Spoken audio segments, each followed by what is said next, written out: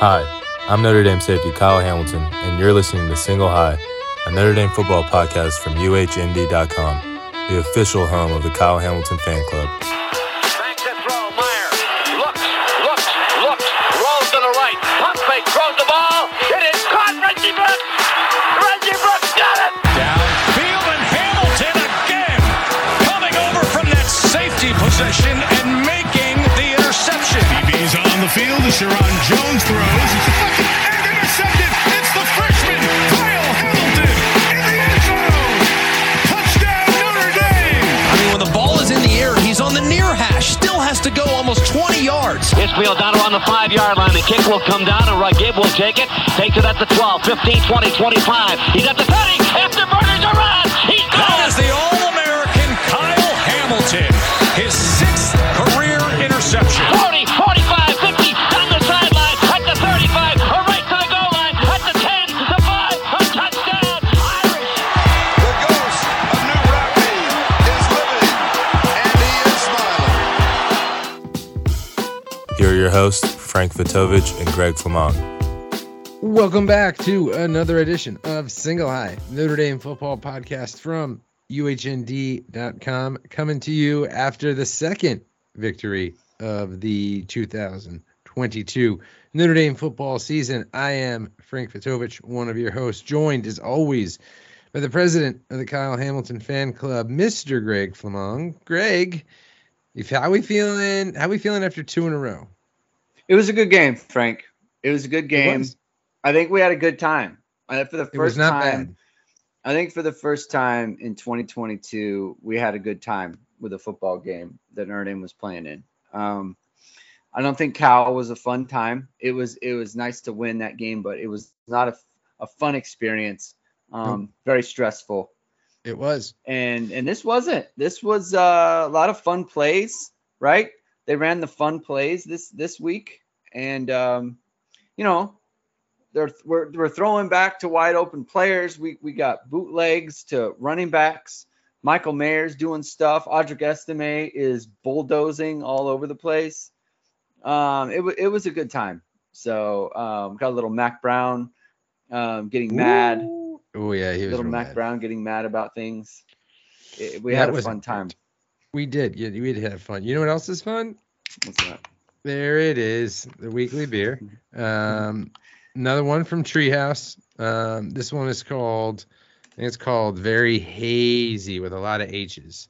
A lot of H's in the name. No D's, just like the North Carolina Tar Heel football team. No D. No D in North Carolina. And it was fun. It was fun to watch Notre Dame's offense look like a fully functional unit that knew how to do things for the first time this year. We saw passes that went more than 2 yards behind, or 2 yards beyond the line of scrimmage. Like you said, we saw, somehow Michael Mayer get open. I don't understand how North Carolina let him open as much as they did, but thank you, Gene Chizik, who apparently doesn't sit. He likes to stand. He likes to stand. Like every time they cut to him, he was just like leaning over as though it was some crucial play. I'm like, dude, you're down 20 at this point. You're still standing over this. Like it's 4th and 3 with the game on the line. But hey, that's what happens sometimes when you bring retreads back on a coaching staff. Sometimes it works. Nick Saban plucks failed coaches off the street somehow and revitalizes them. It's coach makeover edition in Tuscaloosa, and they get new jobs. That's not what's happening. No. Now it's happening in Chapel Hill.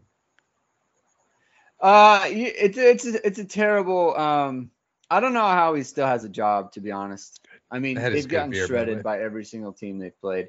It's not been the same. to varying degrees too. Yeah.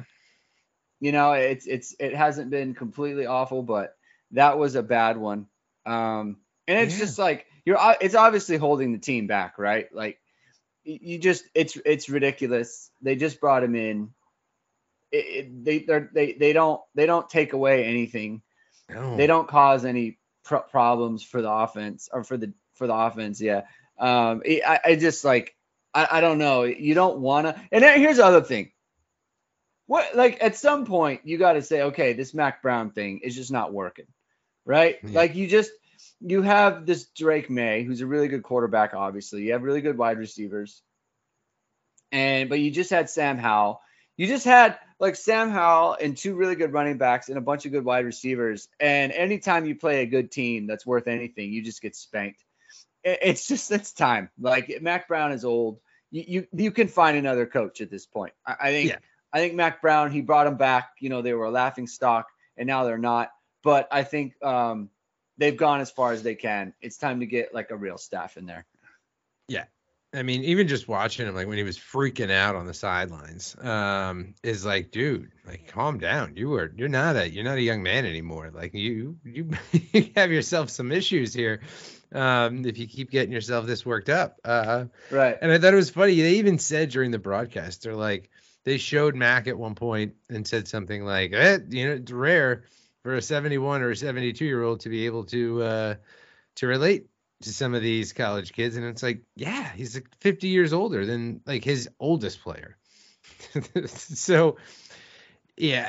And it's funny. I think it was Brendan actually from One Foot Down was like, the media needs to stop trying to make North Carolina a thing, because they keep trying to do it like every year. It's like North Carolina's back. They were back in 2020, and then Notre Dame went down there and took care of business. They were back last year. Well, not even like back from what? Like they're not. What are they coming back from? Well, they try to make them out to be never been good.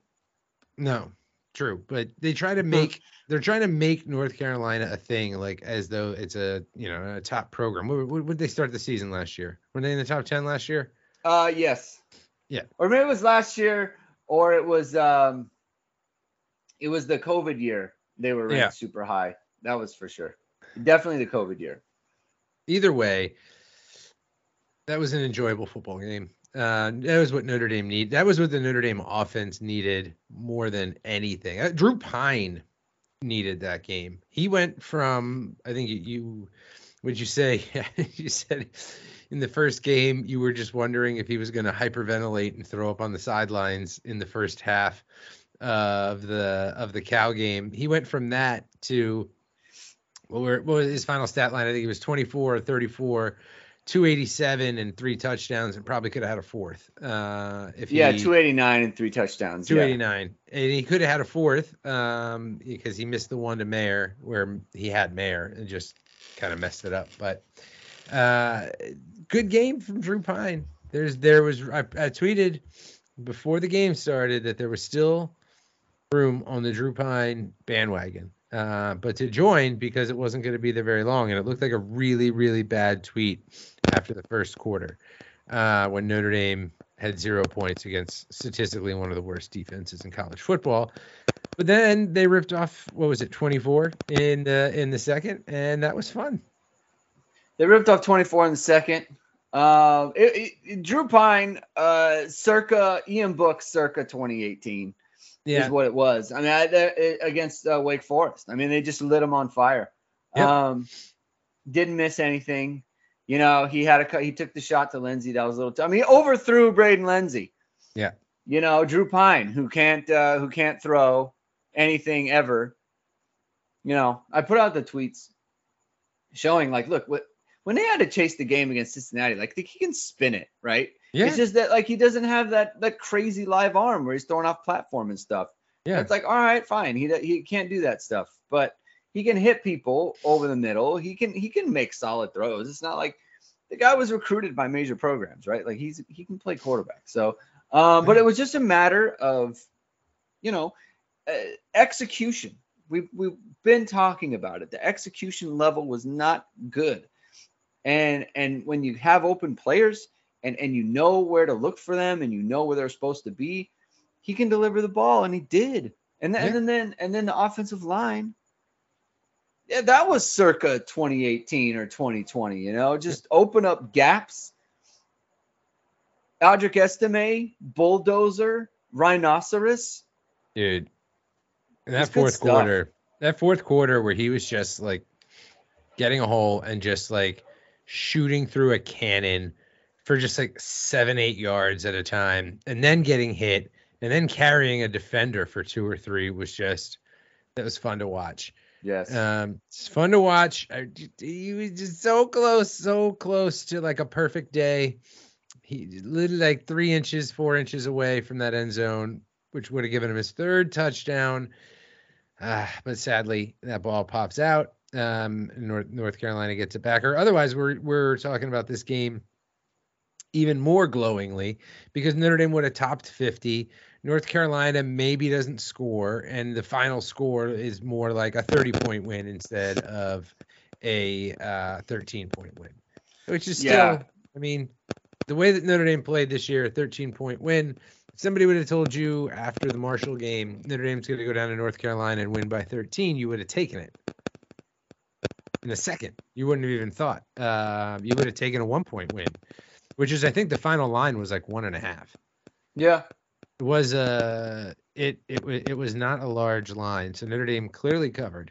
But yeah, Estime he's just fun. Like, what was really nice too was there was no more dancing around a little bit. He was a little hesitant, I think, in maybe first couple weeks of the season. He was decisive.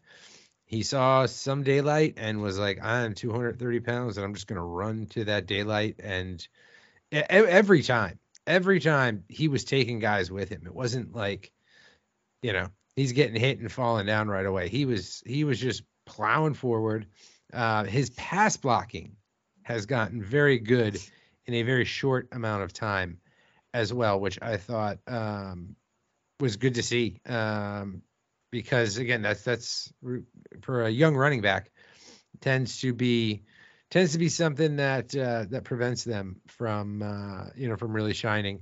But it's looking good. He's not Kyron Williams, as a pass blocker, but nobody is. But man, his PFF pass blocking grade for that game was 75.6. Folks, that's pretty good. That's pretty good for a running back. Hell, it was higher than Blake Fisher's, which obviously, different body of work. One's pass blocking every single drop back. The other is not. But it's also, he jumped up against Cal. He was a 46.2. So that's a nice improvement. Week over week. And let's see what it's the snaps. It was 13. He was on 13 passes and 12 passes, last week. So similar snap counts too. But man, all of the running backs got action, which I think, there was probably thought like, hey, Estime and Tyree looked really good with Diggs out against Cal. Maybe they need to shorten that rotation. Maybe they don't need to force the three backs. And McCullough and Tommy Reese were like, no, we are definitely going to continue to split these reps amongst the backs. And they all played well in their roles. And they split the snaps relatively even. I mean, Estime was at 38, Tyree at 39, and Diggs at 22. So still Estime and Tyree, top of the order with Diggs, slightly behind, but that was a good distribution, and all three played their role really well. Yeah, I mean, and I think it's smart because they're three of the better, offensive skill players on the team, right? So it's like it's especially when Kevin Ballman gets hurt. It's like, okay, let's go away from 12 and let's go more to 21 and let's get these guys on the field because you can throw it to all of them. I mean, Estime, I think, led the team in catches last week. And then this week, Logan Diggs has a really good receiving day. And then, obviously they can throw the ball to Chris Tyree. So they can throw it to all of them. They can run it to all of them. And it just gives it's just a lot for the defense to think about. You're not really sure like what type of offense you're going to get, right? So they can go basically, they can go 4 wide, just split out one of the backs, and then with Mayer too. So you can do that. You can run for power. You can do a lot of things. So it's really smart to get all those guys involved. And like you said, I mean, I think Chris Tyree, I think this is the best he's ever. I think this is the best he's ever looked. as a running back. Just picking holes, making really good cuts, making really good reads, and then the burst through the hole. Like, he's running really well. And I think Diggs, he showed, like, look, you give him space and he can do things, right?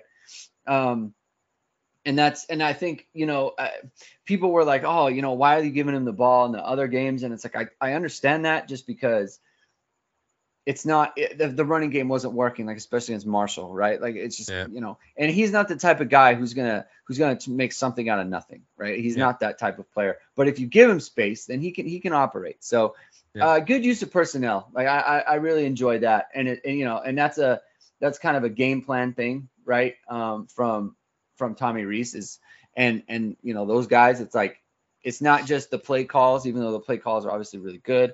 But it's a game plan thing. Those guys know they're going to be involved when the game starts, and they were ready to go and they showed out. Yeah, I agree on Tyree running hard and decisive too. But I'll tell you what, his lateral quickness is still there. I forget which play. I want to say it was second quarter. I want to say Notre Dame was in like a 2nd and 3 or 4 or something like that, and he gets the ball in the backfield. The Pine hands it off to him, and at first I'm watching it being like, this is going to be a tackle for loss, because it looked like 2 Carolina defenders were going to get there, and he just ran away from him and got the corner, and it was like a 5-yard gain, but it was on 2nd and 3 or whatever it was, right? It was 2nd and 1.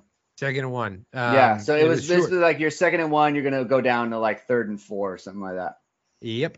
But he just still has that burst to the outside. So you brought up a point, about Notre Dame needing to use them all because of the receivers a little bit. That's probably still the one downer, I would say, or not downer, what are you going to say about this game? But the one area that you look at and you go, that's still something they got to figure out. Styles was pretty good. He had his moments, but I mean, and you know what, Jayden Thomas had a couple big catches. He had a couple 3rd down conversions, that were kind of clutch. But man, this team is just not getting much out of the wide receiver position. We kind of knew it coming into the season that probably wasn't going to be a strength, and it's looking like it's not. It's looking like they need to spend the bye week doing whatever they can to get Tobias Merriweather ready to handle more plays, which is, I mean, it's a low bar because he had 0 plays against North Carolina. So that's probably the one area that I look at and I say they need to do that. That's what they need to work on a lot, during the bye week here. Yeah. I mean, I don't know. Like, the thing is that, like, they have Michael Mayer split out so often. It's kind of like he's a wide receiver. I mean, it's kind of like Tyler Eifert in 2012, like they've got him out there so much that he's a wideout. So that's why it's like there's the wideouts, and then there's the passing game, because like, look, if he's going to be 24 or 34 for 289, well, why do I care who catches it? Like, it's not super important. They send Logan Diggs out on the wheel route, not the touchdown, but the other one. Like, he's going in motion. Like, that's a jet motion. Like, it's, that can be, that can just as easily be Lorenzo Styles or Braden Lindsey or someone, So that's why I don't really, it doesn't matter to me who's catching it. Like, I thought I did think they got Styles involved. I thought it was really important to get Jayden Thomas. He had 2 catches, and both of those, like you said, were on 3rd down, and they were both conversions for 1st down. So look, that's helping, right? Like, that's a major contribution. They threw him the ball 4 times. He'd only gotten 4 targets in the first 3 games. Yeah. So I think, building off of this, and we got a lot of questions about the sustainability and repeatability and all that stuff. Yeah, I think given what they did in this game, and there's another question about how teams have to plan for Notre Dame going forward. they're not paying a lot of attention to the wideouts, and I'm telling you, I really believe that with Drew Pine and Braden Lenzy, I think they're going to hit a couple. I think they're going to hit a couple deep ones this year. I just believe in that combination. So, and then he obviously hit Lorenzo Styles over the top on the post route. So, it was good to see. I hear you in terms of like, you look at this box score and it's like, man, we're just not threatening people with our wideouts, and you want to get that going, obviously, and you want to get Tobias Merriweather going regardless, because you're already short at the position. So you can't have one who's the only one in the class who is more talented physically than everybody else. You can't have him just like not playing at all. You do need to get him going, but I don't think that there's anything that we saw from the wideouts in this game where you think he has to replace X guy because X guy isn't playing very well, So that's kind of how I see it. I don't think you're wrong per se. I just don't think it's a concern like it would have been if they didn't have any passing game at all. Yeah. They're finding ways. Well, that's the thing that I'm getting at, is they're finding ways, and they're manufacturing a passing game because they can't right now rely on the receivers as much as you probably would like to.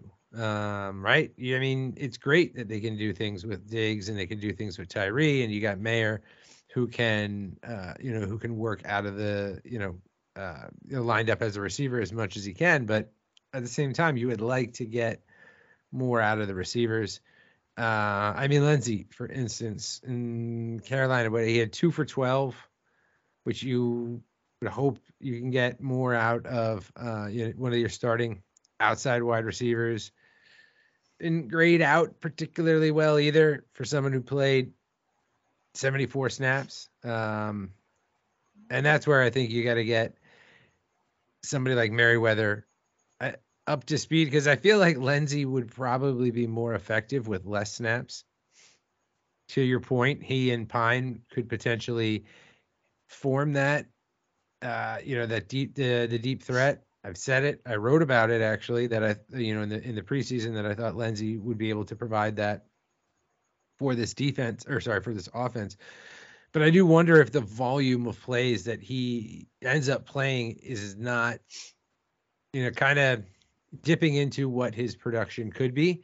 If you could use him, he played 74 plays. It's a lot, for a receiver to play. I don't think it was the most. It might have been. Let me double check. No, it definitely was. Yeah. I mean, he was at 74 and Styles was at 59. So I mean, it's a lot of snaps, especially for a guy who's a speed guy, right? So I mean, it would be great maybe if you could get 20 of those snaps off his plate, so he's a little fresher when you want to use him on a jet sweep or you want to use him on a go route or something like that. And I think that's where somebody like, Merriweather, could play a role. We saw Colsey get in the game a little bit, which I hadn't really seen him a whole lot. It was very brief, but he was in the game. Yeah, he got 4. Yeah, he got 4, which was, let me see. Those were his first 4 of the season. Those were his first 4 snaps. That's right. Yeah. So, I mean, and he was coming back from injury, so maybe that's what they used this bye week for. Maybe they ramp up Colsey a little bit more. Maybe they get Merriweather more involved. Joe Wilkins, we did not see at all. And I'm trying to think, when was the last time we saw him? He played last week? He played against Cal.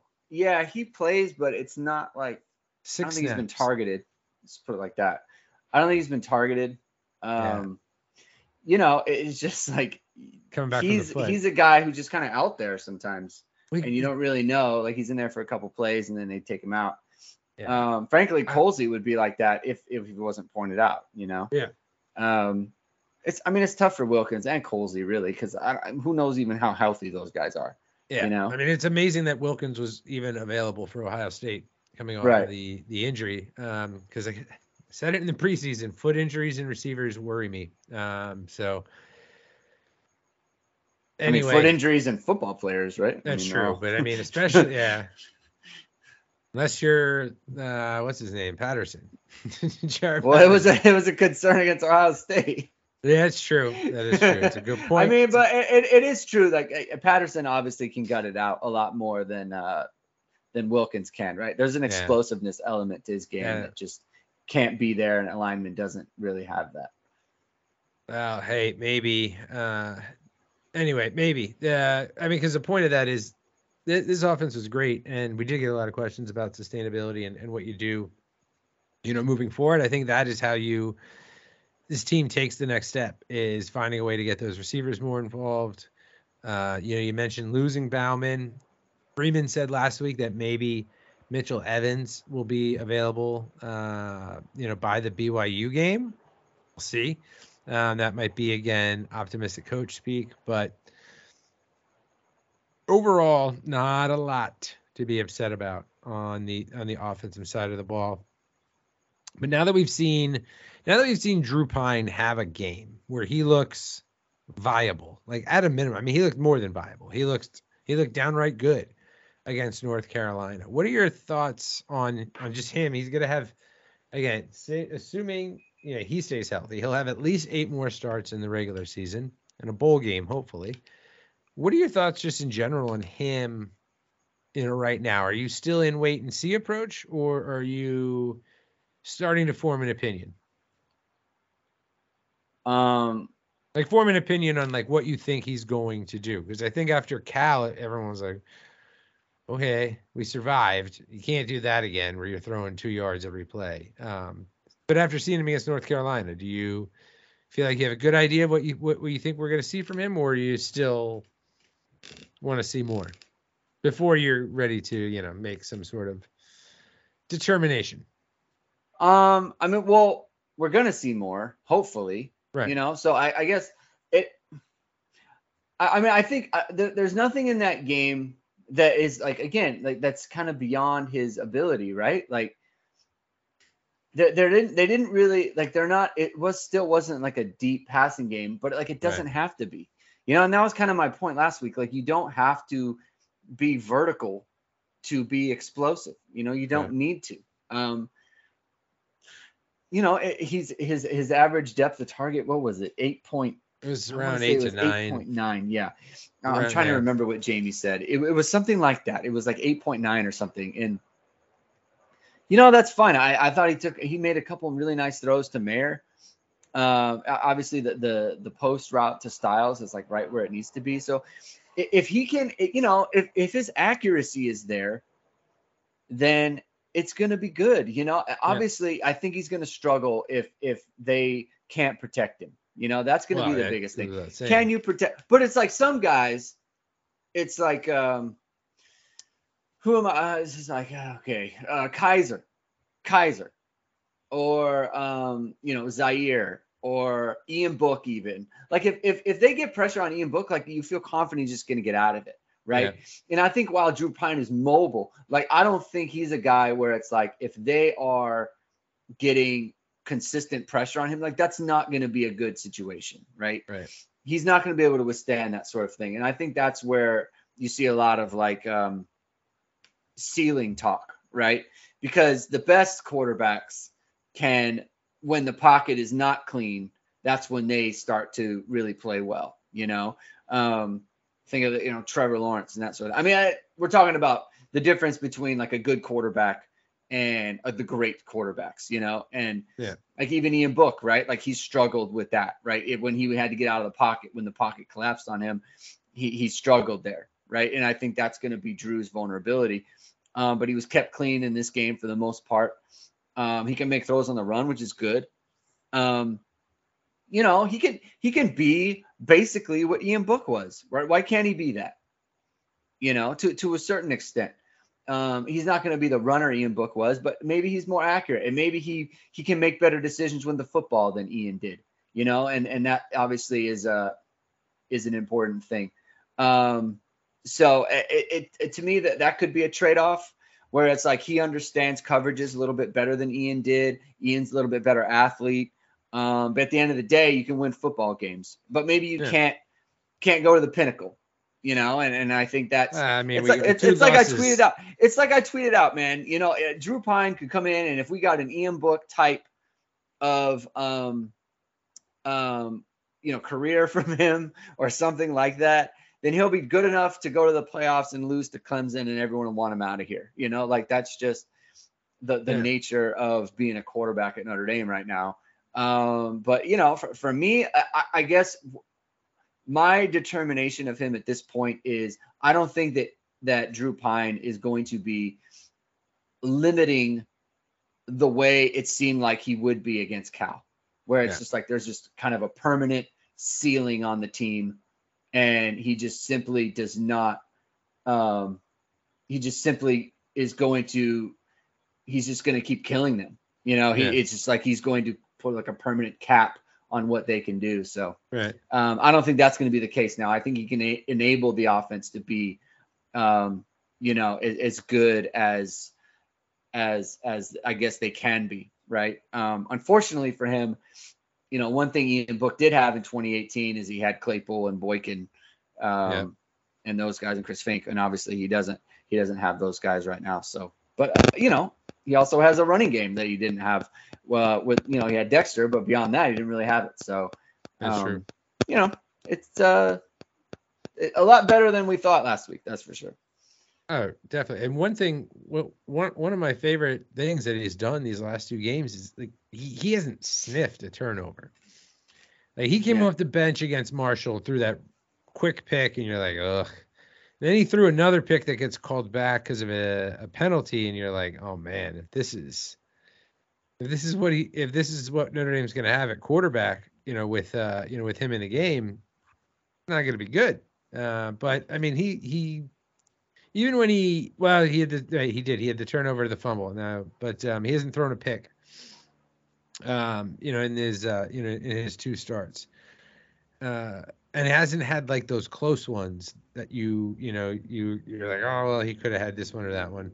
So I've liked that in these two starts as well, and we'll see where he does net out this year. I think there's still a lot more that we'll be able to see, or that we're going to see from Pine this year. I mean, at this point, the way this season started, I would love it if we had an Ian Book type performance. That would be, after where we all were and where everybody was feeling after that Marshall game, if he comes in and has an Ian Book style rest of the season, hell, sign me up right now.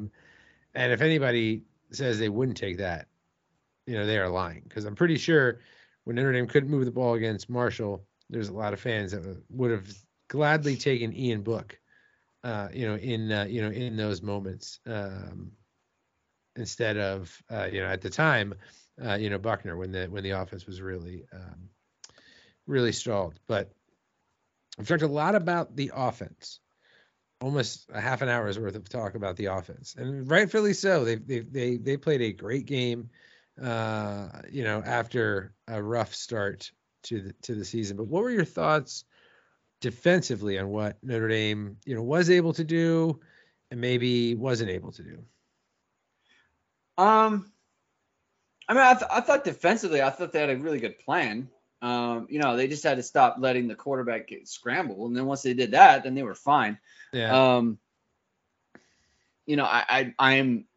I'm very mad, unhappy about the deep balls. I'm actually really mad about them. Especially the last one. Yeah, I didn't like but that. Beyond that, I thought they had a good plan. I am a little bit concerned just generally with Cam and Clarence Lewis, because I love the fact that Ben Morrison's playing a lot better. He's basically taken Clarence Lewis's job. Yeah, he is a star. He played 51 snaps and Clarence Lewis played 10. I don't know, maybe there was an injury there or something. I don't think so. And then Mickey played a bunch, and Cam played 39 snaps. Yeah. I think maybe that was a little less than half or a little more than half. But either way, I am a little bit concerned about those guys, their level, because I feel like you do need them to be better. Yeah. But beyond that, I just generally speaking, I thought the plan was good. It's just they had a couple busts, and but look, they were missing DJ Brown for a bit there, and they were missing Ramon Henderson, who didn't play because of his ankle. So that was a low key big loss, for Notre Dame, because he really started to last 2 weeks. I feel like he started to show something. He showed stuff last year, but I thought he had 2 good games, against Marshall and Cal. He really started to show a knack for the blitz out of the secondary, which Notre Dame historically, we talked about after the Ohio State game when Golden called the ill-timed, blitz, double safety blitz. But Henderson has started to look good on that, in those situations the last 2 weeks. So losing him, again, I don't know when in the week they knew. It had to be at some point during the week, but I was gonna say, I think it happened in practice. Yeah, it must have. So not ideal. Hopefully it's not major, which obviously we know Bauman's is, he's done for the year, which also when we said it, we should have said it just sucks for him, man. It's a kid who's had some rough injury luck. What is that? That's his second. He had a bad injury. Was it last year? He had a bad knee last year. Yeah. It's like, man, kid can't catch a break. Hopefully he comes back. Because crazy is, he was in the same class as Mayer and was pretty highly ranked. Obviously he's behind Michael Mayer, who's gonna be a freaking first round draft pick, who's just a monster. I thought the defense got a little sloppy. Cam kind of feels like he's almost like, I want to say not freelancing a little bit back there, but like maybe looking to make some big plays, or like the deep bomb. It looked like, he cut it off and had his eyes in the backfield, cover on the running back that was coming out, and just let his man free, which was not ideal. Play call in general there, like, I don't necessarily like that play call in general either. It was 4th and 21, and I get it was like it was a breakdown in the coverage that allowed that guy to go free. But like 4th and 21, why do you not have more back there, like guarding the line, just end the game? Instead, you're sending some pressure. It's like, all right, I get it, I guess. Like, be aggressive, but like, come on. In that case, like, just play the safety. It's 4th and 21. Play the safe defense. Force them to get a 22-yard completion, and like earn it. Not where you can have one player, get confused and have a jailbreak, release. So that particular call, it's a mistake by Cam, and Dan Orlovsky made a really good illustration about it, like, because they're in 2, but it's like kind of like a hybrid 2, because Xavier Watts is playing deep middle basically. So technically, like, the real mistake is by Bracey, because if you're in 2 and he has his back to the number 1 receiver, like, that should never happen ever. You never turn your back to the number 1 guy if you're in a halves. Like, no, like, you cannot ever do that. Cam is like, he has to sink, but even if he sinks, right, he's going to be underneath him. Okay. If he sinks with the route, he is going to be underneath the number 1. So if the ball is thrown over the top, it's still going to be caught. Now, granted, he might be there to make the tackle. He's not going to run in the end zone, but a harder target too, though, if there's at least a receiver there or a defender there. Oh, for sure. And maybe he doesn't even try to throw it if he sinks. Right. But the real mistake is by Bracey, because he has 2 receivers. The number 2 route, the slot, he stops, right? And Watts picks him up. Bracey has to have eyes on 1. Like, it's like really bad. Now that's where Bracey, he's not a safety. He doesn't play safety. So that's to me is also weird, where you have a non-safety, you have your nickel playing safety. I've never seen Bracey line up in a safety position ever. And it showed, because he's sitting there with his back to the sideline on a 2 cover. So to me, it's all like everyone is doing it wrong. Cam's doing it wrong, and Bracey's doing it wrong, and it kind of makes me like. The reason I'm so kind of concerned about it is because like that's some BVG Keystone Cops garbage in the back. Oh, you brought up BVG, but that's what it is. Like when is the last time Notre Dame just straight up busted a guy running free in the secondary? Like when is the last time that happened? Year. I can't remember when. Didn't Florida State have like? Well, I don't know if they. Totally no, that was Houston just got beat in man. That's not turning someone loose. That's losing a one-on-one matchup, right? Like the touchdown that Clarence gave up. He got just beat. You know, that's not turning him loose. Yeah. He's in man. He gets run by. You know, that's But it's like Notre Dame isn't just turning, like just letting a guy run straight down the field and no one looks at him. I mean, when was the last time that happened? I can't think of it. Just some guy running straight down the field. No one's looking at him. Wasn't good. I mean, it's like, honestly, I was so mad. I told Brendan. I could only imagine. I told Brendan from OFD, I was like, this is the only thing I'm going to talk about on the post game. I'm so mad about this. This should not have happened. And so I don't like that it's even possible. Even possible. They shouldn't have done it. Maybe it was just like guys who aren't used to the coverage. And, you know, Cam usually does that coverage with another guy, and the other guy always knows, like, to get that route or whatever. And also, to your point, maybe just do cover 4. And like, because cover 2 is kind of like not the best coverage for a 4th and 21 situation, right, just given the score. So, like, just do cover 4. And if they throw underneath and rally, and it's fine. Yeah. But and maybe that's what they were doing. I don't know. All I know is that Cam isn't looking and Bracey isn't looking, and there's a guy running straight down the field and no one's looking at him. Yeah. Well, I didn't like it. Silver lining, I guess, in a play like that is it does give Golden and the rest of the defensive staff something to just yell about after a big win. It gives them something to to work on, because I do, other than like. Up until 10 minutes left to go in the fourth quarter, I was like, Notre Dame has shut down this high-powered offense, and then it's like, well, no, you let up the late 2 touchdowns, and you're like, well, that wasn't ideal. I would have liked to not see that happen. And you know what, though? I will say one thing we haven't mentioned. Hats off to the Notre Dame linebackers, who had a rough 3 games. But played pretty well. They're still maybe not as good as we hoped, in the preseason, but I think some of them played pretty well. Marist had a rough start to the game. I think I messaged you after one of the scrambles, like Marist angles might not be the best right now. He took a really bad angle on the first May scramble, where if he just goes right where he probably should have, it's like a 5-yard gain instead of like the 15 or 20 or whatever May got. But after that, I thought he had a pretty good game. He graded out pretty well.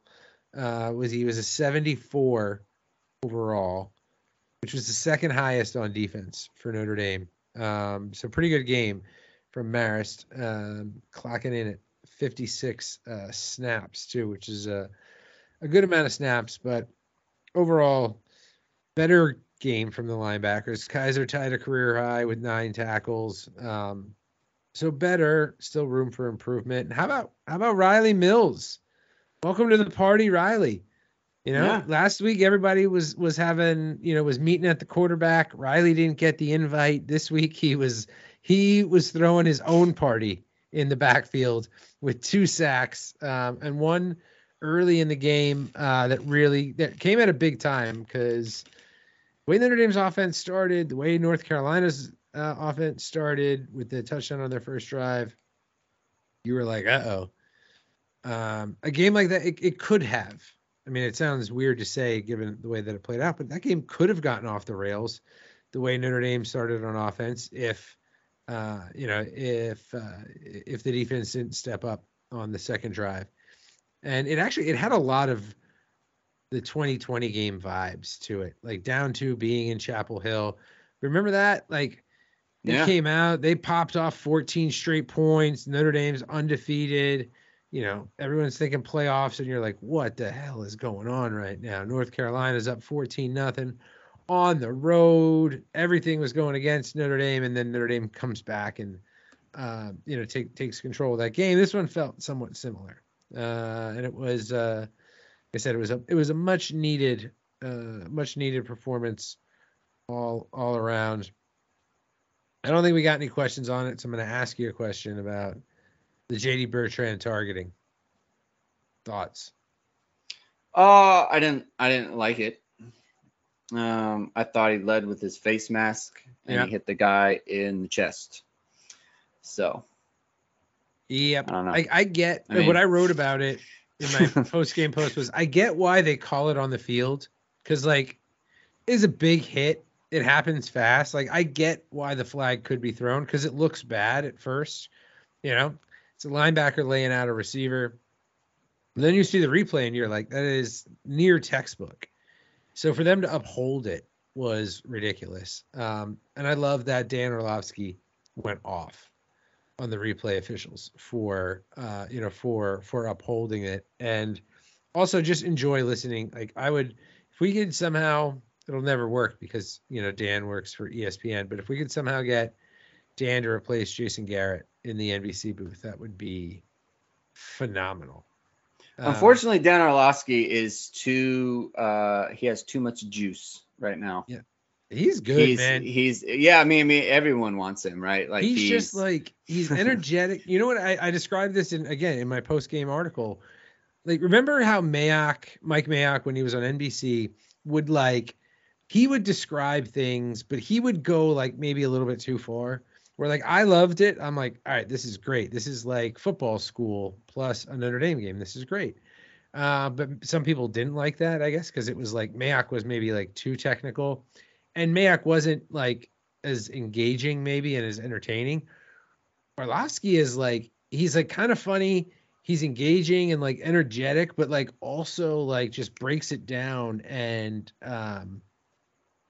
just so quick and so so well. He's really, he is fun to listen to. He was on the, if I'm not mistaken, the first time I think I heard him call a game was wasn't it the Camping Bowl? Yeah.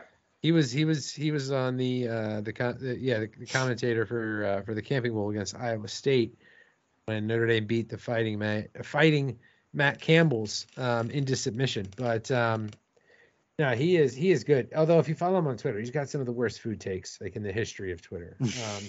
Just really bland food takes. But other than that, he is phenomenal. He does a really good job. Well, as I say, and speaking of food takes, maybe that is a good time to segue into our questions because we had a few, and we always get some of the food, the food questions from the usual suspects who send in questions. So I say we jump right into it. We're going to start with Oscar with at Vamos Irish, who, man, he's going to be busy this week with all of the football azulas or however that he produces the videos. But all right, first question from Oscar is how many more Forestry Club applicants are there after that game? So if you're not familiar, and I don't know, you might not have been, I think I might have did the solo pod where he put a question in, I guess it was Gaelic, with about the Drew Pine fan club, the Friends of the Forest. Was the Drew Pine fan club. I'll tell you what, there's a lot more people, who are, on board with Drew Pine right now. There was a lot of chatter on Saturday and quarterback envy going around during the early games. So, why can't Notre Dame have this guy? Why can't Notre Dame have this guy? We're stuck with Drew Pine. Blah, blah, blah, blah, blah. And then Drew Pine came out and had himself a game. So good for Drew Pine. And other than that, I would say there's a lot of people waiting, I think, though, still to say for a second or a third performance, I think to fully fully buy in, but other than that, I think Drew at least shut some people up this week. He definitely did. I mean, he definitely acquitted himself a lot better. I think he gave everyone hope. You know, Exactly. I think gave everyone hope for a good season. Exactly. All right, Oscar's second question, because you know he can't ask just one. Michigan's strength of schedule is 131st in the FBS, and they're ranked 4. Is this the superior scheduling ideology? I mean, honestly, I think it depends on what you want the outcome to be. I mean, they still got to go through Ohio State, so that is not. I mean, that they can't get rid of. But like, if you want a season where you have one game that you have to win that gets you into the playoffs, and then you're most likely just going to get destroyed like they did last year, sure. But that I don't think really the kind of schedule they have this year is just a joke. So I don't necessarily think that that's setting them up for any sort of better outcome in the playoffs if they were to somehow, get by Ohio State for a second year in a row, and then win the Big Ten again. Yeah, I mean, they tussled with Maryland. It's pretty much the only team with a pulse that they've played so far. And of course, that was at home. So, I don't know. It's fine. Notre Dame isn't good enough for me to care about that sort of thing, other than to say Notre Dame is playing 3 top 10 teams this year, and another in the top 20, all from different conferences. Yeah. So, I mean, I don't know. All right. Next question from Oscar. This is the food one. And I'm going to have a hard time with this one. But he asks us to rank these or barbecue rank by location. So ranking these cities based on which has the best barbecue or areas. Locations. Okay. Yeah. North Carolina, Texas, Memphis, Kansas City, and Bama. So I got to say, I have not had barbecue in most of those areas, if I'm being frank. Pun intended. I've only had it in North Carolina and Texas. I've never been to Memphis, never been to Kansas City, and I have briefly touched Alabama, like drove through it. That's about it. Yeah, I don't know the Bama barbecue. I don't know what they're that's the new one. There's something about, I do know that they have some sort of like white barbecue sauce that is supposedly like Alabama's thing. Yeah. Yeah, I don't know it. So I couldn't even say. So I'll put them last just because Bama needs to be last in something. That's a fair point. So I'll put them last. So I think Kansas City first. Ooh. I think North Carolina second, then Texas, then Memphis. And then I guess Bama last. All right. Because Kansas City's the sweet, right? I have not been, so I'm not. I think it is. So I'm gonna go with that. All right. Well, I have to say Texas first. Otherwise, I'll get in trouble for any of my wife's family who's listening. But I do like Texas barbecue. I would put North Carolina next because I've had that in North Carolina. Other than that, I am useless on this one. It's also like one of those things like Woody all doesn't matter, like it's kind of like, I don't know, which donut is your favorite, like it's just. Well, now that you asked, what donut is your favorite? I like a good buttermilk. I like a good I guess I don't know, anything other than that, like chocolate bar is fine, right? Yeah. Like I don't know, I like them all. Custard filled, I like the custard filled chocolate. Okay. I'm a big fan of the chocolate glazed from Dunkin' Donuts. Okay. Yeah, give me a large Dunkin' Donuts coffee and a chocolate glazed donut. I'm pretty happy. All right, we can move forward to our next question from our good buddy Chris Jenkins. Says, 1, how great was the play calling? Reese took what they were giving him and used it to his advantage effectively. anything to add on the play calling? I mean, we touched on it. We said that they were the fun plays this week, but anything else to? I mean, add? I think that's not giving him enough credit. I think he manipulated them. I think he did. I think he made them do the things that he wanted so that he could run what he wanted. Yeah. You know, getting Diggs out there on the wheel route. I mean, they've run that combination a few times, you know, and he knew they'd leave it open. Yeah. The throwback to Diggs, you know, he sees that. You know, he runs the one play to the other side, and it's like, okay, you know, now I'm going to go show you the same action with the boot to the tight end in the flat, but instead I'm going to leak the back and it's going to be wide open, you know. I think getting Mayer open on the crosser, you know, when you clear out at the top with everyone's in man, you know, I think that's, again, just kind of getting them to do what you want. You know, They schemed Styles Thomas on the open on post. those third downs too. What's that? They schemed Thomas open on Yeah, the third. yeah. downs, So too, by I think using he did Mayer a to good clear out job. coverage. Yeah, I think he did a good job of getting them to do what he wanted. You know, he kind of had their defense on a string, and that's kind of how you know the play caller's having a good Maybe game, that's why right? Chiswick didn't sit. Maybe that's why he stood. Maybe he was like, shit, this kid is eating my lunch.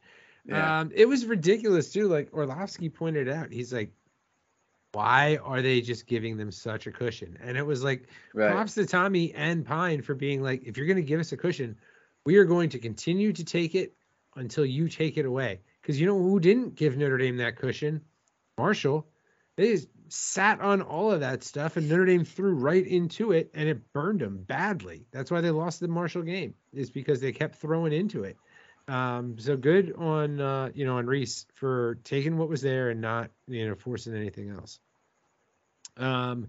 Next question from Chris is: looks like you, Oscar, and I have game day superstition / tradition we now have to keep doing. So for those not paying attention, Oscar asked us a couple weeks ago if he was allowed to watch the game. I think basically because he missed all the scoring plays because of children things against Cal.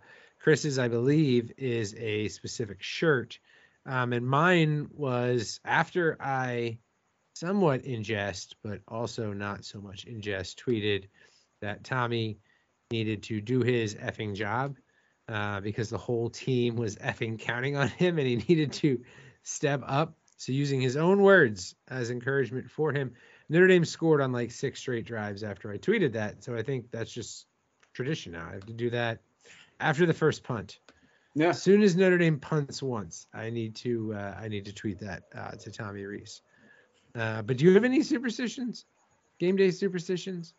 Do you watch a I game don't. somewhere and they no? Or, No, I don't do that.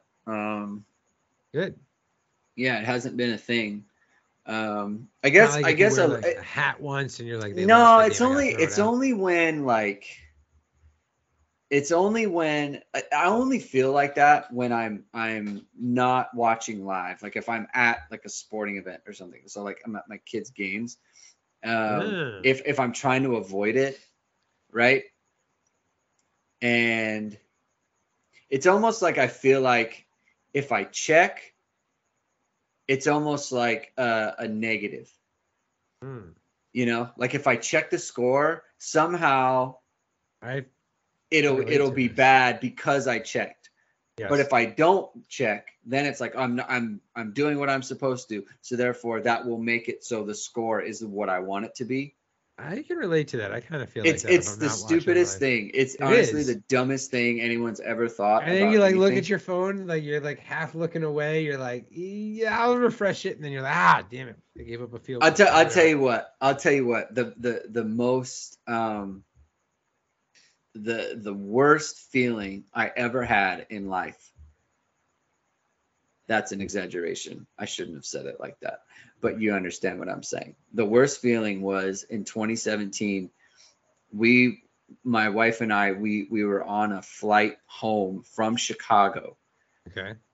the night of Miami. And I was like, I'm not going to check it. I'm not even looking at the game, right? Because I couldn't get it on the plane. Yeah. And so then I was like, I don't want to catch it halfway. I'm going to go home. I'm going to go home and I'm going to watch it full at home. Because we had, we had just had our second child or whatever. And I was like, it'll be okay. We'll get home and I'll watch it in full. And I'm on radio silence. So it's all good. Right. And this is, obviously you remember, right? So Notre Dame was like number 5 or whatever they were going into that game. And it was like Notre Dame's going to go to Miami and win. It's going to be awesome. It's going to be awesome. Like Miami's not even that good, and we just like smashed on USC and then we smashed on NC State. And it's like, this is going to be freaking great. And the plane landed and I thought, it's kind of late. Like, let me just give it the once over, right? Let me just give it a check. It's got to be around the fourth quarter, like near the end of the fourth quarter. Like, there's a good chance that, like, Notre Dame's up, like, 27-13 or something like that. It'll be great. I checked the phone, and they're down 34-8. And I'm looking at that phone like, what the hell? Yeah. Just like completely like, oh my God. And that was what I thought. It was my fault because I checked. If I didn't check and if I just went home and watched the game, it would have turned out different. But since I checked, it was like a space-time continuum thing from Back to the Future. Oh, that game sucked. God, man. It was just awful. Ugh. God. Brutal. Ugh. All right. Well, let's keep this. Let's try to get back on the positive train here after we talk about 2017 Miami. Chris's final question was, who were you most impressed with? He's going with Estime and Pine. So who are you most impressed with in that game? I'm going to say Joel. Damn you. Because that's who mine was. He was fucking unbelievable. Third game in a row. He's Notre Dame's really highest good rated football player, man. He's really good. He's a really good one. Yeah. Third game in a row, he was highest rated from PFF. Yeah. And it's like not just highest rated, but like really highly rated. Yeah. He is. Good player. Yeah. So yeah, that was who I was gonna say. Other than him, I mean, and then Estime and Pine, I don't know. Those are the ones that come to mind. Yeah, I mean, if I'm not taking those guys, then Riley Mills also. We could do Riley defense. Riley Mills, 2 sacks from General Mills. All right, we got Alan Rutherford asking which parts of the offensive performance are sustainable, and can be built upon moving forward, and which were, quote, played UNC. It's all sustainable to me.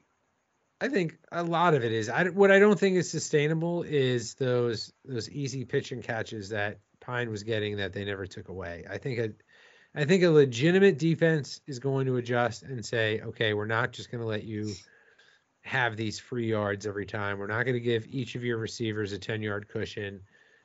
Who's other than Michael Mayer? Mayer was like the only one they paid attention to. So that part I don't think is necessarily sustainable. I think they'll have to do a little bit more than that, but all the other stuff, the wheel routes, all that stuff. I mean, I guess the only part that you could say maybe wouldn't be sustainable too is now that that's on film, you have to come up with new wrinkles for it. Obviously you can't, because you can't just run the same thing. It's not going to work every single time, but I think a lot of what they did, they can build upon if nothing else.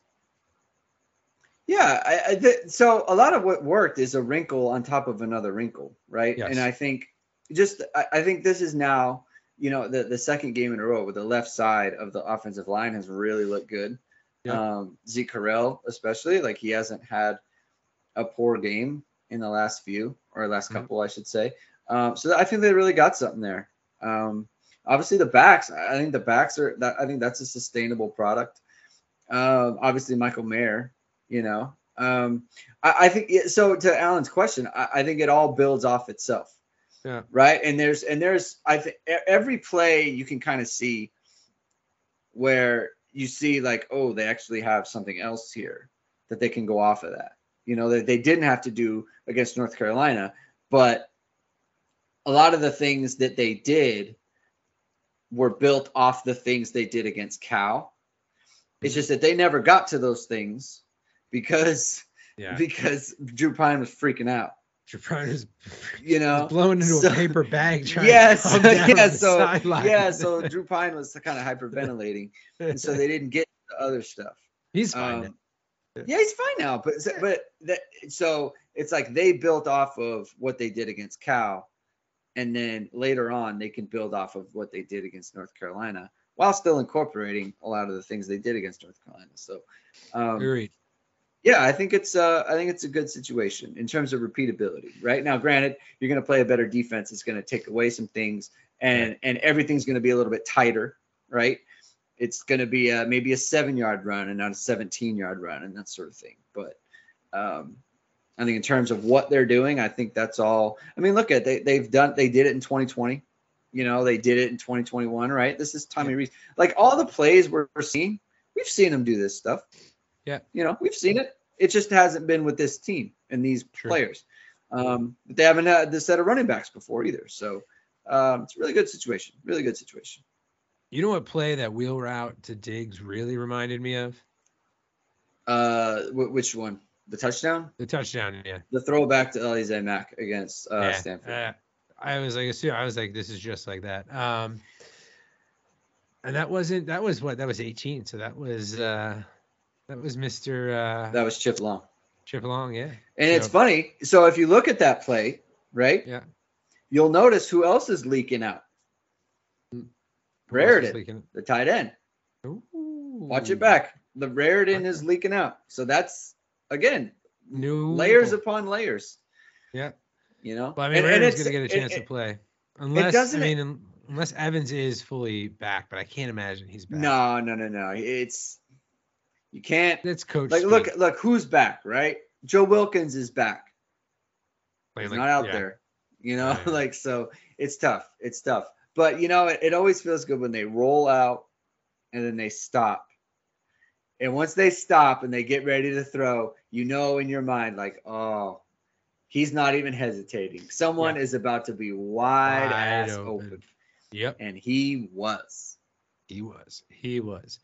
So one thing, actually, as a follow-up for me that's not on here, you talked about the left side of the line.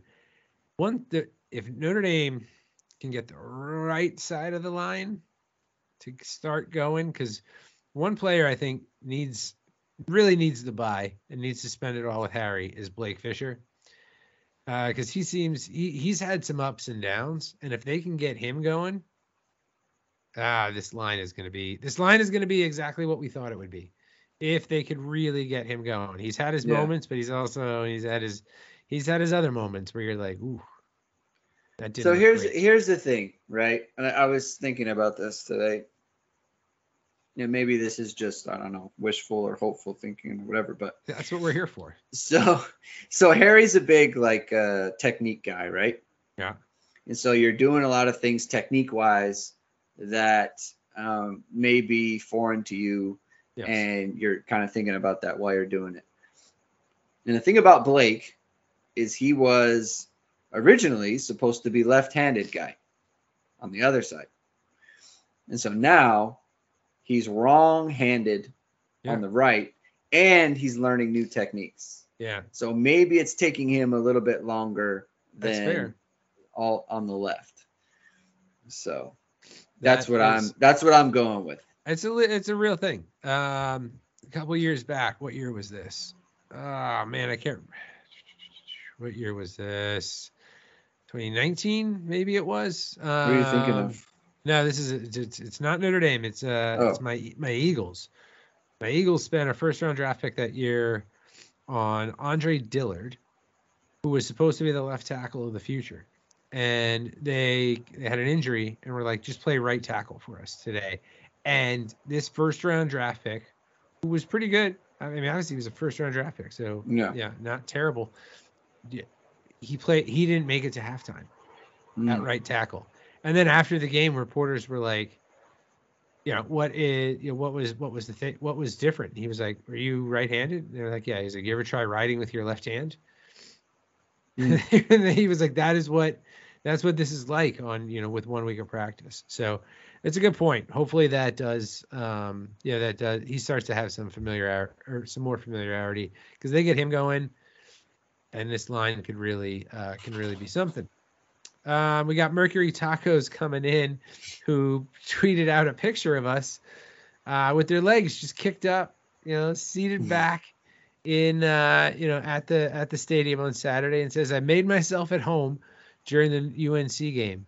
Is this considered rude, or is it a sign of dominance?" I'm going with sign of dominance. You got to let the opposing fans know that you're not there to be quiet. You're not there to to just be to just be a spectator. You're there to insert your dominance and to represent your team. I mean, look, Notre Dame won there in 17. They won there in 20. And they won there in 2022. Yeah. So, it's pretty much Notre Dame Stadium at this point. Notre Dame Stadium East. You got to go back to the Weiss days for Notre Dame to have a look. That's right. Was that 2008? It was 08, yeah. 08. No, I am for it, but I've also worn some things into opposing stadiums that, in retrospect, in my older days, I'd be like, I wouldn't do that again. That would be somewhat. Some would say I might have been antagonistic in opposing team stadiums, both pro stadiums as well as collegiate stadiums, primarily the Meadowlands here in New Jersey. I have gone to, over the years, I've been to that stadium many times. Wearing lots of green, but I'm all for it. Go for it. Unless you're in a place like LSU or Ohio State where your safety may be of a concern, go for it. Just got one more questions left. We got Drew Brennan at Drew Brennan 77. Do you think this bye week gives Wilkins, Colsey, and Merriweather the opportunity to be part of the game plan against BYU and beyond? So we talked about it a little bit.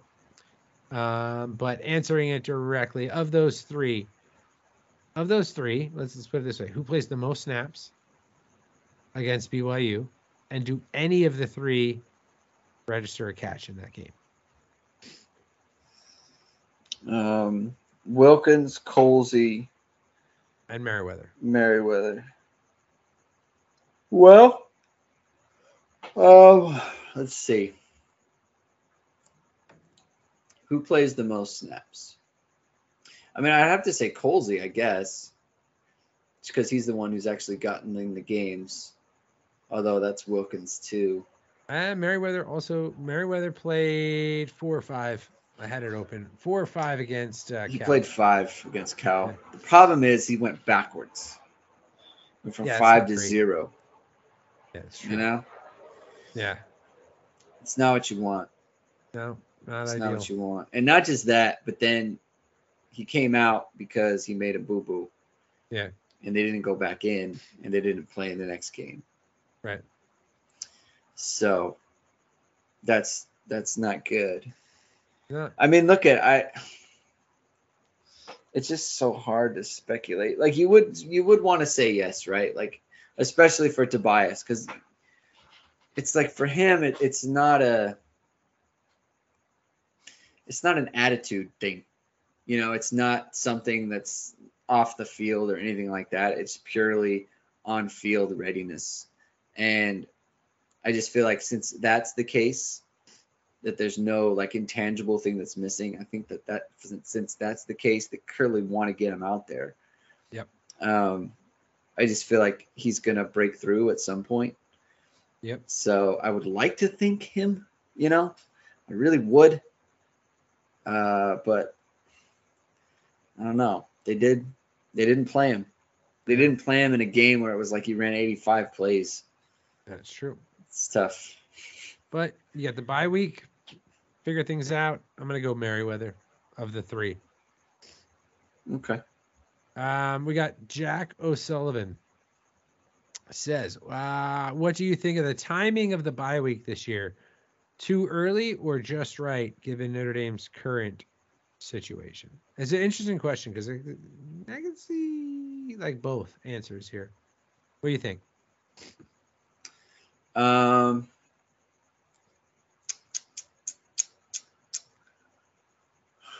I think it's probably too early, to be honest. Okay. Just because you're setting up for like a real run Yeah. into like October and November. Yep. You probably want it like I would probably want it like I'd want Stanford BYU bye. That's what I would want. Yeah. But you know, it is what it is. I don't think it's bad per se. Like I'm No. sure there's you know, after 4 games, If we were, I'd rather they undefeated didn't have right 8 now, left. What's if Notre that? Dame was, if Notre Dame was undefeated right now, and we were talking playoffs, I would say too early. But given what's happened, I kind of like it right now because you started off terrible. You've now won the last 2, one of which you in pretty convincing fashion, but it still was against a really, really, really bad defense. I think this team still's got a lot to figure out. So I don't mind it at all right now, given this situation. Other years, I'd say, yeah, too early because you don't want to have 4 and then 8. But this year, given what's happened, I think it could be beneficial because they, you know, now there's also an argument though to be made that like, oh, they just had their best offensive performance. Don't you want to have, you know, play again, build off of that? Sure, if you're going to play another really, really, really, really bad defense the next week to build off of it. But this way, I think it gives them a nice 2-week period here to build off of. And I should look up when what's the word? Midterms are, because that week always gives Notre Dame a hard time, and I don't know when it is this year. But It's usually the middle of October. That's why I was kind of thinking. So it's probably too early for that. Yeah. So I think it could be beneficial. You can always benefit from it, right? So Yeah. You have to find a way to benefit from it. I'm sure there's guys who, are ready to, or they need a break or whatever. It's just the staff too. Like this is a brand new staff, basically, almost all working together. Like it gives them a chance to be like, all right, let's evaluate. Like Freeman said it after that Marshall loss too. Like we have to reevaluate everything. It gives them a chance to do that early in the year. So I don't mind it. Other years I probably would. Second part question here is, what are your current ceiling and floor for this team now that we have seen 4 games, 2 with Pine? So I think the floor is considerably higher at this point. Yep. I think the floor is 8-4 now. I think that's the. Yeah. Oh. I don't think they should. Honestly, they should not. They should not lose to a non. They should not lose to a non-USC Clemson. So okay, is that inclusive? Like UNLV, no, right? No. Like no, I'm not even discussing it. So UNLV out, Navy out, Boston College out. Boston College is freaking terrible. Mm-hmm. Jesus. Phil Jurkovec. People still talk about him as he's good. My goodness. Anyway. So there's 3, right? So that makes 5. You should obviously beat Stanford at home. Okay, so that makes 6.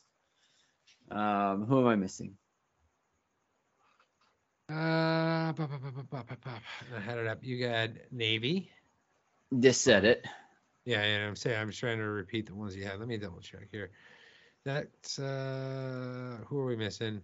Off the top of my head, Syracuse. That's tough. But you know what? You got to beat Syracuse. I don't think they're that good. And I think by the time Notre Dame plays Syracuse, they will have been brought down to earth a little bit. Of course. And so they will be knowing that they're not that good anymore. So yeah, I just we shouldn't be losing to Syracuse. And then BYU, right? Like that's obviously going to be difficult, but I think between I think between BYU, Clemson, and USC, I think you got to win at least one of those games. Definitely need to win one of those games. And look at, I think if you beat BYU and you run a table into Clemson, then that game's going to be popping. I mean, that's going to be a huge one, right? Clemson didn't look great. At least certainly not defensively, right? And look at, you get them at home, and they're going to be, hopefully they're still undefeated. They'll be a top 5 team coming in Notre Dame Stadium. Notre Dame will be ranked by that point, I'm sure. If they're 7-2 or whatever. Oh, are you kidding me? They'll be top 10 by then if they're 7-2 or 6-2. They will not be top 10. They'll be close. They will not be top. They'll probably be like 17 or something. They'll be higher. Fine. But either way, they won't be top 10. But they will be. Greg.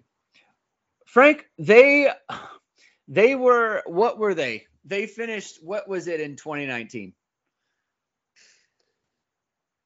In the final ranking, I don't remember off the top of my head. They were like 18 for the longest time. And why is that? Because they got boat raced by Michigan. Like, this team lost to Marshall. Yeah, early it's in the problem. season. People forget. It's a bit still. People do forget, losses. And that's why they're going to be 15th or whatever. They're not going to be. They're not going to be top 10. It will have been given a win. That will have a win over in that scenario, assuming BYU remains ranked by the time. Why would they remain ranked? They're 19th now, and they're going to lose to Notre Dame. I said when Notre Dame played. Well, they have one game before, so they could move up a few spots.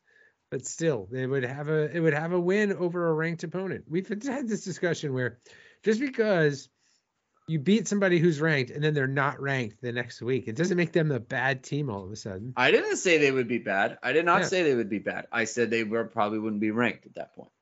So I think they will be. But regardless, all right.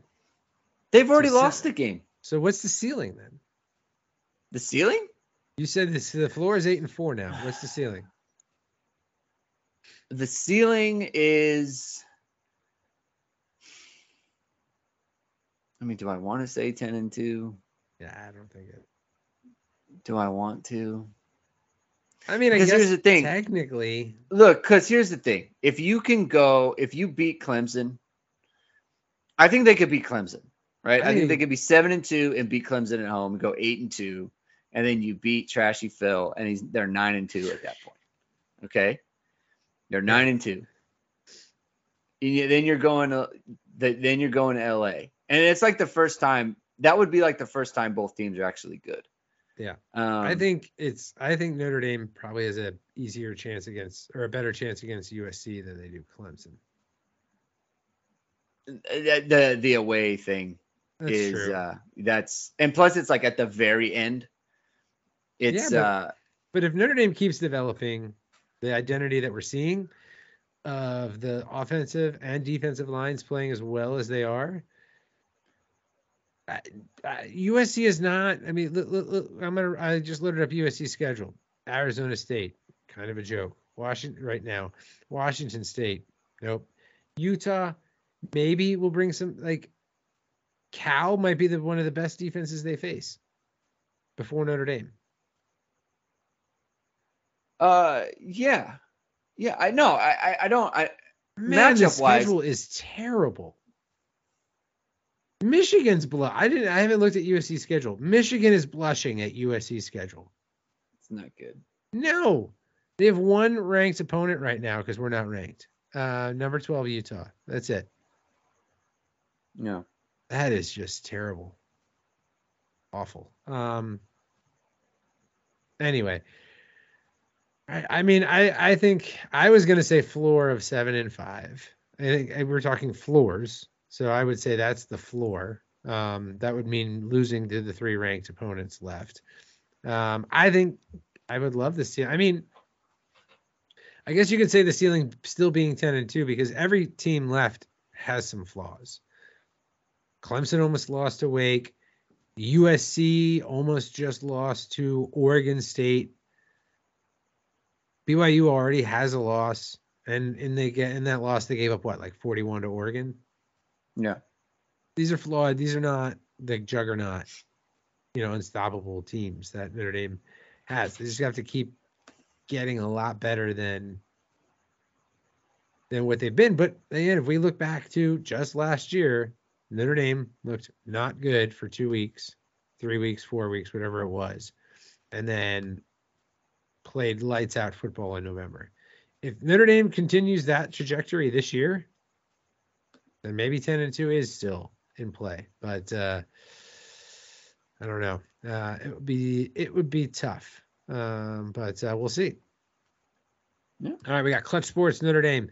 Is this the game where Pine got his groove back? Should we see a more confident and competent quarterback from now on? And what does this mean for the Clemson game? We already kind of touched on the Clemson game component. We already touched a little bit on Pine. I don't know if it's that he got his groove back. I think it's that he found it. Like, he hasn't played a lot of football until this year. And I think he got it. I think he got a little bit of confidence in the Cal game. And the really important thing is that carried over to North Carolina. And if he carries that over to BYU, maybe we got something, for the rest of the year. Definitely more. Man, I will say, I'm really glad that after the Marshall game, I feel like after the Marshall game, we were fairly reserved and rational. Whereas there may have been some other pods saying like 4-8 was in play and 2016 season was coming, and we didn't go that route, and I'm proud of us. Is all I'm going to say. Because we looked at the similarities with other seasons, like last year, and just how close they were, how close Notre Dame was to being in a very similar situation last year. Yeah. So, here we have Stay Curious asks, how did the O-line go from JV to all world in 1 week? I mean, they played the North JV. Carolina. Yeah, they played the JV. Well, I mean, I don't think you've seen the progression of the offensive line though. Like, they were not good the first 2 weeks, and they started to look good against Cal. Like, they weren't great against Cal, but Notre Dame was getting what I forget, was it 4 or something a carry, 4.5, 4.6 or something like that a carry against Cal, which is not like, I mean, you're not doing cartwheels over that, but it's not terrible. And Cal's got a pretty good defense, so I think they built on that and just played a wretched defense, like a wretched defense. Undisciplined team too. Like, man, that team just unraveled. I mean, I guess when Grandpa's freaking out on the sidelines and like going crazy, like Mac Brown was, your team follows suit, and it's like, well, if the coach is going to get penalties, we can get penalties. I think we got one more. It just comes from Evan, who says, how did that performance likely change BYU's game plan in 2 weeks? As in, BYU's plan for how to scheme against Notre Dame. I mean, you probably can't. I mean, I guess, see, the thing about it is, like, it makes it difficult to just put 8 in there, because they can they can move people around, and they can get you in bad positions. And when I say 8 in there, I mean 8 in the box. They can get you in bad positions to where, it's like if you have 8, they'll just get someone on the outside, or they'll slip someone out in the backfield, or they'll do something else. So it makes it a little bit more dangerous. You have to be a little bit more reserved. You have to play a little bit more straight up. I think that's probably what it is you can't take a ton of chances with this team because of the types of weapons that they have. And the way they utilize them. So I think that is probably one thing that changes. Like, before, you could just say, all right, we're going to put an 8. We'll put an 8, and it's like, God bless whatever happens from there. Now it's like, I don't know. We might have to play a little bit more straight up. Like, we have to just count on the front 7 to control it. We can't be committing too many numbers, because they can hurt us now with the passing game. We didn't know that before. So that's probably the one thing where it's like they have to be a little bit more cautious defensively. Yeah. I think it probably doesn't change what BYU thought they would have to do against Notre Dame, like in the preseason when they were looking ahead. Like, when they were like, in the offseason saying like, well, this is what we're probably going to have to do defensively against Notre Dame.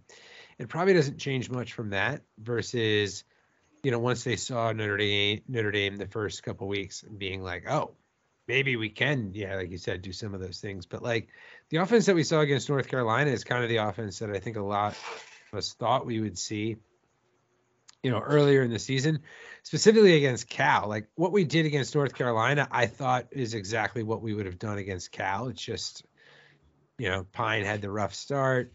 Line wasn't as dominant as you would hope. And, things went the way that they did. Notre Dame did what they had to do to win. But, that's what we saw against UNC, like I said, is what I thought we would have seen earlier. So I don't know that it's going to change a ton from BYU. I do think that BYU might send more pressure than UNC did, because UNC barely did any. So they were just I don't know. Chiswick's game plan was just, thank you, Gene, for that blessing, because I don't know what, I don't know who looks at a kid making their first career start on the road and was like, you know what, we're just going to give him time. We're going to give him time in the underneath stuff, and we're going to let him build his confidence, and then we'll take it from there. Like, it was just a bad game plan from North Carolina, but hey, benefited us. So that's all our questions. We had no new reviews to read this week. So if you're still listening, leave those reviews. We do, we do like them. There's a bye week coming up here, so we don't know. We'll see what kind of programming we got in store for the bye week and heading into to BYU. But this was fun, Greg. After getting to talk after wins is always way more fun than talking after. It was a fun game. It was. I actually tweeted that. I wrote. I think I at the end of it, I was like, "Football is fun again?" ? In the second half when there was lots of good vibes. This was all the good vibes of the off season rolled into a game, right? We had all these good vibes all off season. Everyone's having fun, and then the season started, and we were like, "Those went away real fast." And they all came back. They all came back 1 week. Let's hope that they can stay. Because it's a lot more fun to talk to you all after a win instead of figuring out, how do we polish the turd after a bad loss. We don't like doing that, but I think we're gonna wrap it there. It's late on the East Coast. I need some sleep. So with that, I think we're going to bid you adieu and say thank you as always for listening. Thank you for the questions. And as always, go Irish.